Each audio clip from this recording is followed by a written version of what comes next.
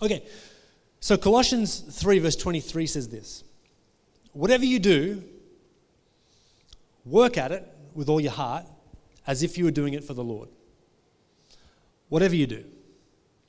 See, I've seen over the years many Christians get really confused about what's the will of God for my life? What's the will of God? And the longer I journey through faith in life, the more I realize that we all have many wills of God.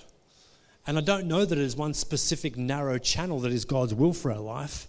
I think there are multiple avenues. I don't think it's like God's will is X. I think God's will is A, B, C, D, E, F, G. Like God has a will for my life as a husband. God has a will for my life as a father. God has a will for my life as a pastor. God has a will for my life as a Christian. He has a will for my life as a mate. He has a will for my life as a basketball player and a witness that I am in that team each week. And so there's many different wills that God has for us, and sometimes we get so narrow-minded into thinking that it has to be this one specific nuanced thing that God's called me to do, and if I miss this, I miss out on everything. So no. Whatever you do, do it with all your heart as if you're doing it for the Lord. It's open, right? Whatever you do. Just do it in a way that would bring glory to God. Just do it in a way as if you're serving God himself. Proverbs 16:3 says, commit your work to the Lord and your plans will be established. Some translations say will succeed. So whatever you do, commit it to God. God, this thing, this venture, this business decision, this relationship, this whatever it is, I'm going to commit this to you. And by committing it to him, we make sure that the parameters around that decision are actually God-honoring and not sin-honoring or self-honoring. So that way we put ourselves in a spot where we can actually honor God and serve him in all that we do. Proverbs 3:6 says this, in all your ways acknowledge him. In all your ways, acknowledge God. And I was thinking about this the other day. I was like, so what would it look like to Proverbs 3:6 your marriage? To acknowledge God in your marriage, what would that look like? What would it look like to Proverbs 3:6 in how you parent? What would it look like to Proverbs 3:6 in how you manage your finances? What would it look like to Proverbs 3:6 in your workplace or in your daily decisions or in when it comes to your physical health and emotional health? What does it look like to acknowledge him? See, Proverbs 3:6ing your life, acknowledging God in all your ways. When we Proverbs 3:6 our life begins to be a life of discipleship.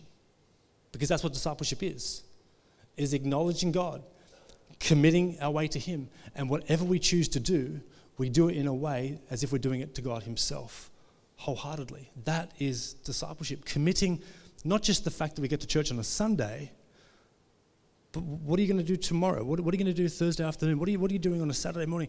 We commit all these things to God, and he starts to permeate and filter every decision and every path we go on. That is discipleship. So I'm going to pack that a little bit further this morning. So Scazzero in his book states that very few people have a conscious plan for developing their spiritual lives. Sobering thought.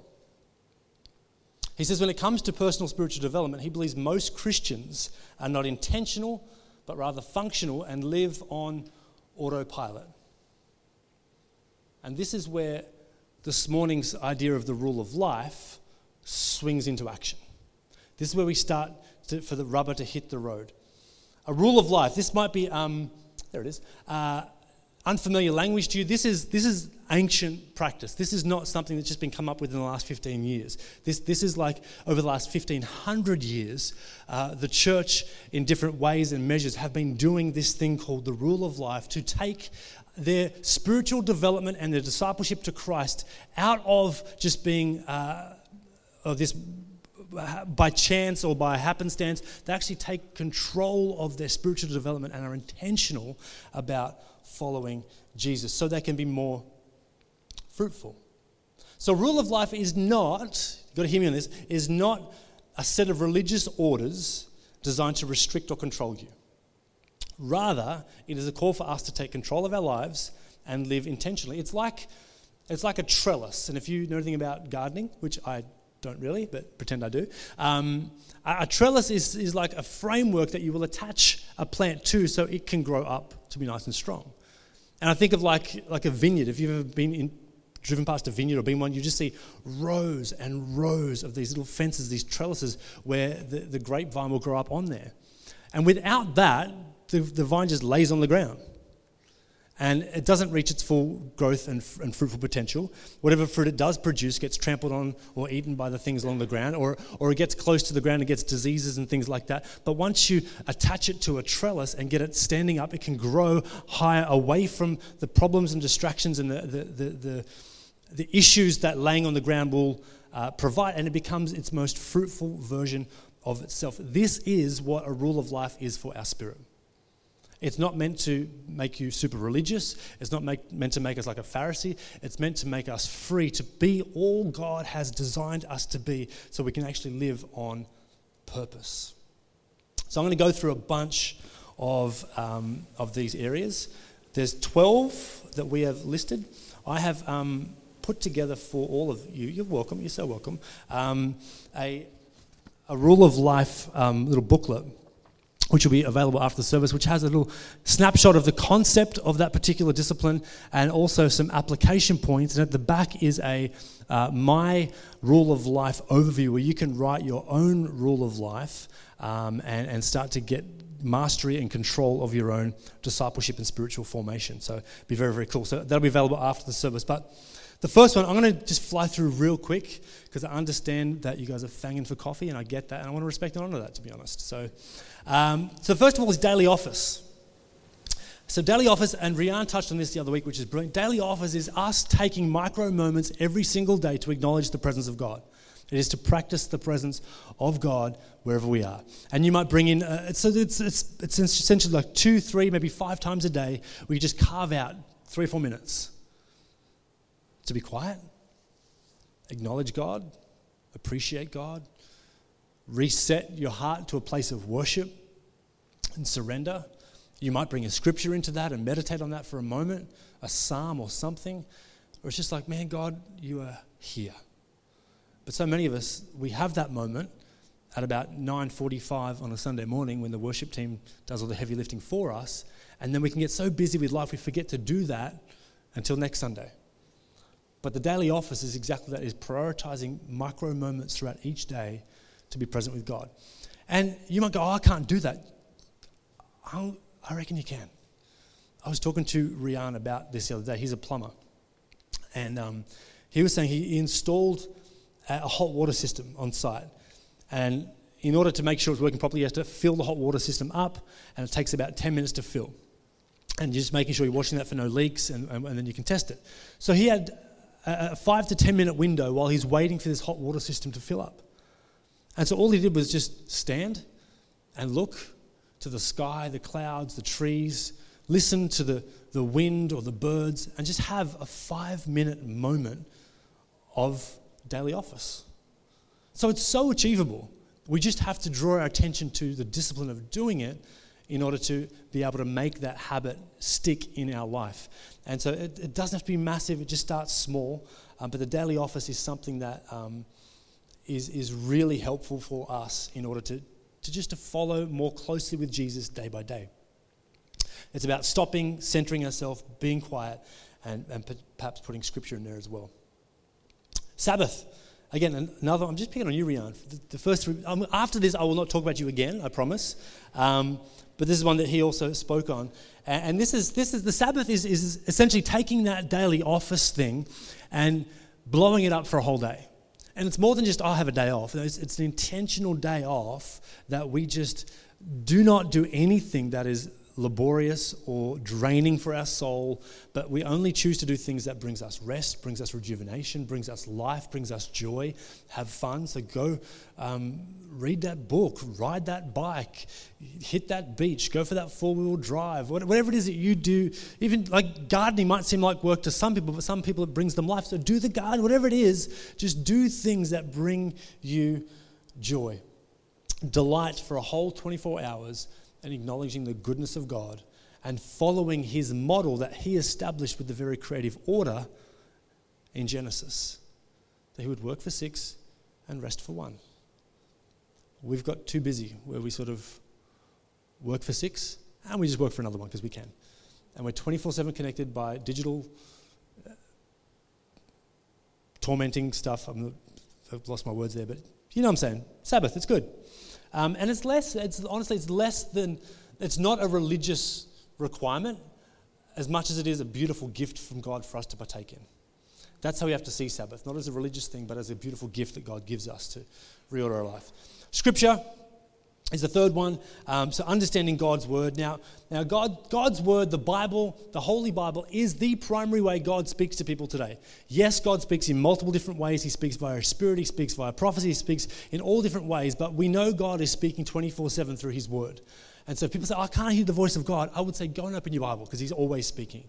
And so, but where do we start? How do we read the Bible? All these things are valid questions. And so my job is to help people understand the Bible in whatever way they possibly can to get better at hearing the voice of God and understanding who God is and how life works with Him. The key there is to do it regularly, read it slowly, grab resources that can help you with Bible commentary or whatever.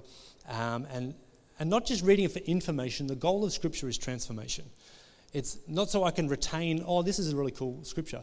It's not how can I go and apply that to my life and see God transform me in my world. 4 is simplicity. This is disciplining our life to remove distractions and remain free from attachments. So some of us live far too fast life that is too complex and too crazy, and we're so overwhelmed, we feel spiritually suffocated, and that's maybe because there is too many distractions and too many attachments. So simplicity is about unpacking our life to go, okay, what am I attached to and what am I distracted by, and how do I minimize those things to live more simply and live more freely? Jesus says in Matthew 11:28-30, come to me, all you who are heavy laden and burdened, I'll give you rest. And for my yoke is easy, my burden is light. And follow me, and I will teach you the way of to live freely and lightly. Now, either he lied, or somewhere along the line we've got messed up in how we've viewed and valued life. Because the life Jesus offers is freely and lightly, marked by joy. And so I don't reckon Jesus lied on that one. I reckon he's good, he's sweet, he's good to be trusted. So maybe we have somewhere along the lines misorganized our world, and we need to reorient that and live a little bit simply to be able to experience the life Jesus promises. Guys, it's so quiet, it's beautiful. Can you teach my children to be quiet like that? I'd appreciate that. Silence and solitude, again, we've talked about that a bunch, but just finding space. I was talking to a mate yesterday, and he's just bought a boat, and he says, I love to go out to sea. I love to go deep sea fishing. And he goes, 90% of the time, I don't take anyone with me because I just like to be by myself. There's something about the ocean and just being out there and reflecting and thinking. And this guy's even a Christian. I was like, bro, that's silence and solitude. That's creating space in your world to declutter the noise of everything else just so you could center yourself, be more aware of your emotions and just think through stuff and process stuff. Now for us, we obviously bring God into that so we can hear Him more clearly because the voice of the world is quite loud and distracting. But silence and solitude is a great practice to try and bring in. And we do that daily with the daily office and things like that, but having that on a grander scale where we actually take time out for maybe an hour every few weeks or whatever and just have silence and solitude. It is one of the most tormenting things and one of the most difficult spiritual practices there is. I'm not even joking. Try it. Try put an hour aside and be quiet. And then try wrestle your mind and the million directions it's trying to take you so it can be centered and clear on God. It's a really, really tricky one. Mission is all about what God's called us to. What's our life? What's the work of our life achieving? If salvation is about where we've been saved from, then mission is about what we've been saved to. What has God saved us to? What's His plan? What's His purpose for our life? What gift has He given us? And what are we doing with those gifts? So that's mission. Recreation is another spiritual discipline, believe it or not. And we spoke of this before, John 10:10. Jesus says, I come to give you life to the full, not a drab life or a dull life bound by religious rules and orders, but he came to give us a life that is colourful, that is vibrant, meant to be lived. So whatever you do that brings you joy, I'm weird, right? I'm weird. Some people, scientists say that most people, when they scroll social media and they see a like on their post or even a comment, they get this hit of dopamine. So, ooh, this little sense of, oh my gosh, someone liked my comment. Oh my God, this is amazing. And they get like wobbly at the knees, and it's an amazing experience. I understand that. I've been there. I've had the dopamine hit. I've been to DA for that to get healing. But Dopamine Anonymous, you're welcome. But for me, there is something cathartic about watching an orange ball fall through a net. Like, I get a dopamine hit every day, especially if I've shot that ball and it's gone. Don't even get me started if it doesn't hit rim, it's just a swish, like just straight. That is just like the sound of heaven's gates opening to, well done, good and faithful. Here you are, enter into paradise. That for me brings me so much joy and de-stresses me. And so having recreation in your life is a spiritual discipline that should not be neglected or ignored. Family, again, this discipline is geared towards the relationships with those who are most close to us, our family, our wives, our husbands, our children, and those in close proximity. So having a spiritual discipline to be aware of those relationships. How do we deal with family of origin stuff that's impacting our family today in order to develop healthy, flourishing relationships with our family today and tomorrow? So that's an important thing to consider. 9 is community. So this is like that next tier of family. This is like my people, or those who are really close to you that are going to help you and spur you on and encourage you in your journey of life. They celebrate with you in the highs, commiserate with you in the lows. They call you out when you're wrong. They lift you up when you're down. It is basically your support network, and you are theirs. Community. What is your community? Are you involved in a community? Do you have people like this? The church should be, for Christians, the first port of call to form this community, because we have a thing called Jesus that bonds us and unites us all together. So if you go through this rule of life, you'll see there's a bunch of questions about that to help you formulate a rule of life around community. Physical health. Statistically speaking, most people do not take care of their physical health and are in poor physical health conditions. They treat their body more like an amusement park than the temple that God's created them to be.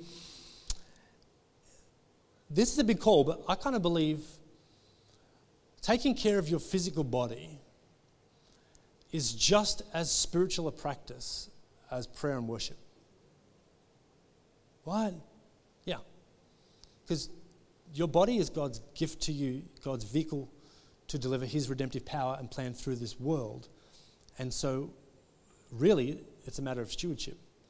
How are we going to treat this body? Does this body get enough sleep for its stage of life? Do we drink enough water? Are we eating healthy, nutritious foods? Are we exercising enough? What is our relationship like with alcohol, drugs, cigarettes, medication, things like that, sugar, fatty foods? How do we approach those things?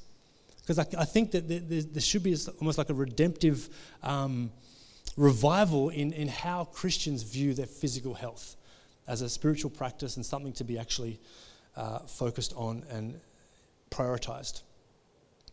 11, we're almost there. You guys are amazing. 2 to go. I'm so proud of you guys. Financial health. Like our physical health, many people find themselves in poor financial health too. They take little care of the finances that God's entrusted to them. And this could be for various reasons, such as negligence. I just spend what I want. I mean, credit card debt, I don't really care. So you're just a little bit negligent with money. That's some people. Lack of education. They just don't know how money works and how to save properly and how to have a plan and treat money well, how to budget. Poor theology. Some people are financially unhealthy because of a poor theology, believing that God wants you poor. No. God doesn't want you poor. Oh, does God want you rich? No. God doesn't want you rich. Well, what does he want for you? He wants you generous. He doesn't want you poor. His plan isn't for you to be rich. His plan is for you to be generous. That's the Christian life when it comes to finances. Theologian and revivalist John Wesley is quoted as saying this. I love this. When asked about financial health, he put it down to 3 categories. And we could definitely form a biblical framework around these things, but he just makes it concise so beautifully. He says, earn as much as you can, first and foremost. So what job do you have? Can you increase that? Can you have a multiple source of income? What's your investment strategies? All that sort of stuff. So earn as much as you can. Save as much as you can. It's important to leave a legacy, an inheritance for our children, our children's children. That's a biblical concept. So save as much as you can. And thirdly, give as much as you can. Give as much as you can. Be as generous as you possibly can be. Earn as much, save as much, give as much as you possibly can. For me, that is a beautiful theology of biblical financial stewardship right there. So, questions to ask ourselves: how much do I currently earn? How can I increase it? How much do I currently save? How can I increase that? How much do I currently give? How do I increase that? Some really important factors to consider when formulating your own rule of life. Last but not least is emotional health, which we've been talking about for the last 2 months. It can be as simple as just paying attention to our feelings. Why am I responding in this situation the way I am? What am I feeling when that person says that thing and I feel this? What's going on? Rather than demonize that person for saying the thing, hold on, why am I feeling that way? What's going on inside of me? How do I process that in a healthy way with the power and presence of God, with the voice of other people to get through those things? And I think we need to address this area of emotional health because it affects every area of our life, in particular relationships. Our emotional health will determine the health of our relationships, and so it's vitally important that we do that. So the last thing I'll say, 2 things about the rule of life is it's not a set and forget thing. So if we go to the next slide, the next one is, this is what the last page looks like. It's gold in your handout.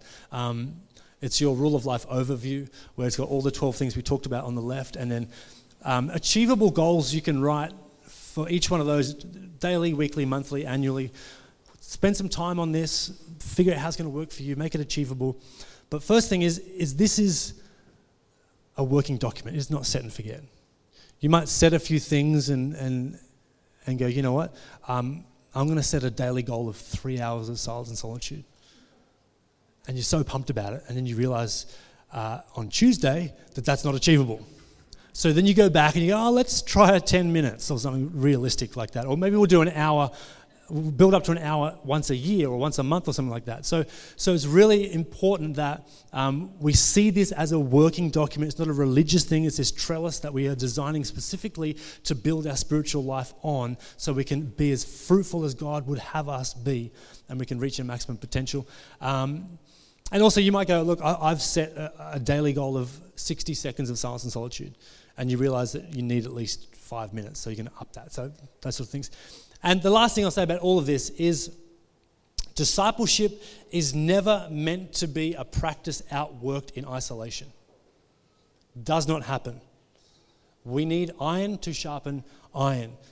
A sword by itself cannot get sharp. It needs another sword to ching itself against in order to get sharp and be at its maximum use and potential. So discipleship is no different. We need people, we need relationships, we need life on life. I need you, you need me, we need each other in order to do this. So I would say get a trusted friend, maybe make a small group and spend some time going through these rules of life. And share, hold yourself accountable. So I should get together with Nathan. Dude, here's my rule of life, bro. I'm thinking about this. And he's like, text me during the week. Hey, you said you were going to do Sabbath each week and you'd be disciplined. How did you go with Sabbath? Oh, bro, it's not really great. Oh, yeah, that's cool. But you can maybe say, maybe you can do 4 hours instead of a whole day. I'm like, that's a good idea, Nate. Thank you, bro. And so we work together and encourage each other and hold each other accountable in a healthy way to be the maximum that God has called us to be as disciples and follower of Jesus. And my last point is this. The whole reason we do any of this is for the vision of our church, to help us be with Jesus and be like Jesus. That's it. That's the whole point. And so my heart for this last 2 months is that we would identify areas in our world that probably need some work on, and have the courage to take the control of our life back into our own hands and not leave our discipleship to chance or circumstance, but be led by the Spirit of God, empowered by the presence of God to be all God has called us to be.